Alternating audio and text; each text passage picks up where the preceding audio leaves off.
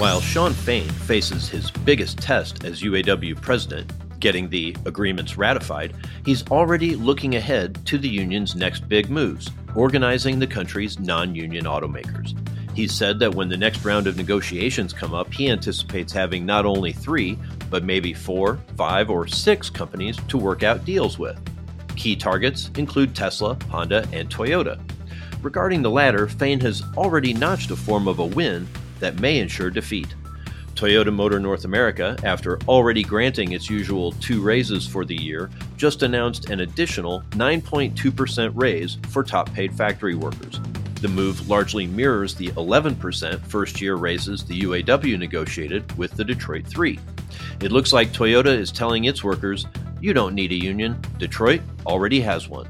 With this week's Automotive View, I'm Jamie Butters, host of the Daily Drive podcast and executive editor of Automotive News.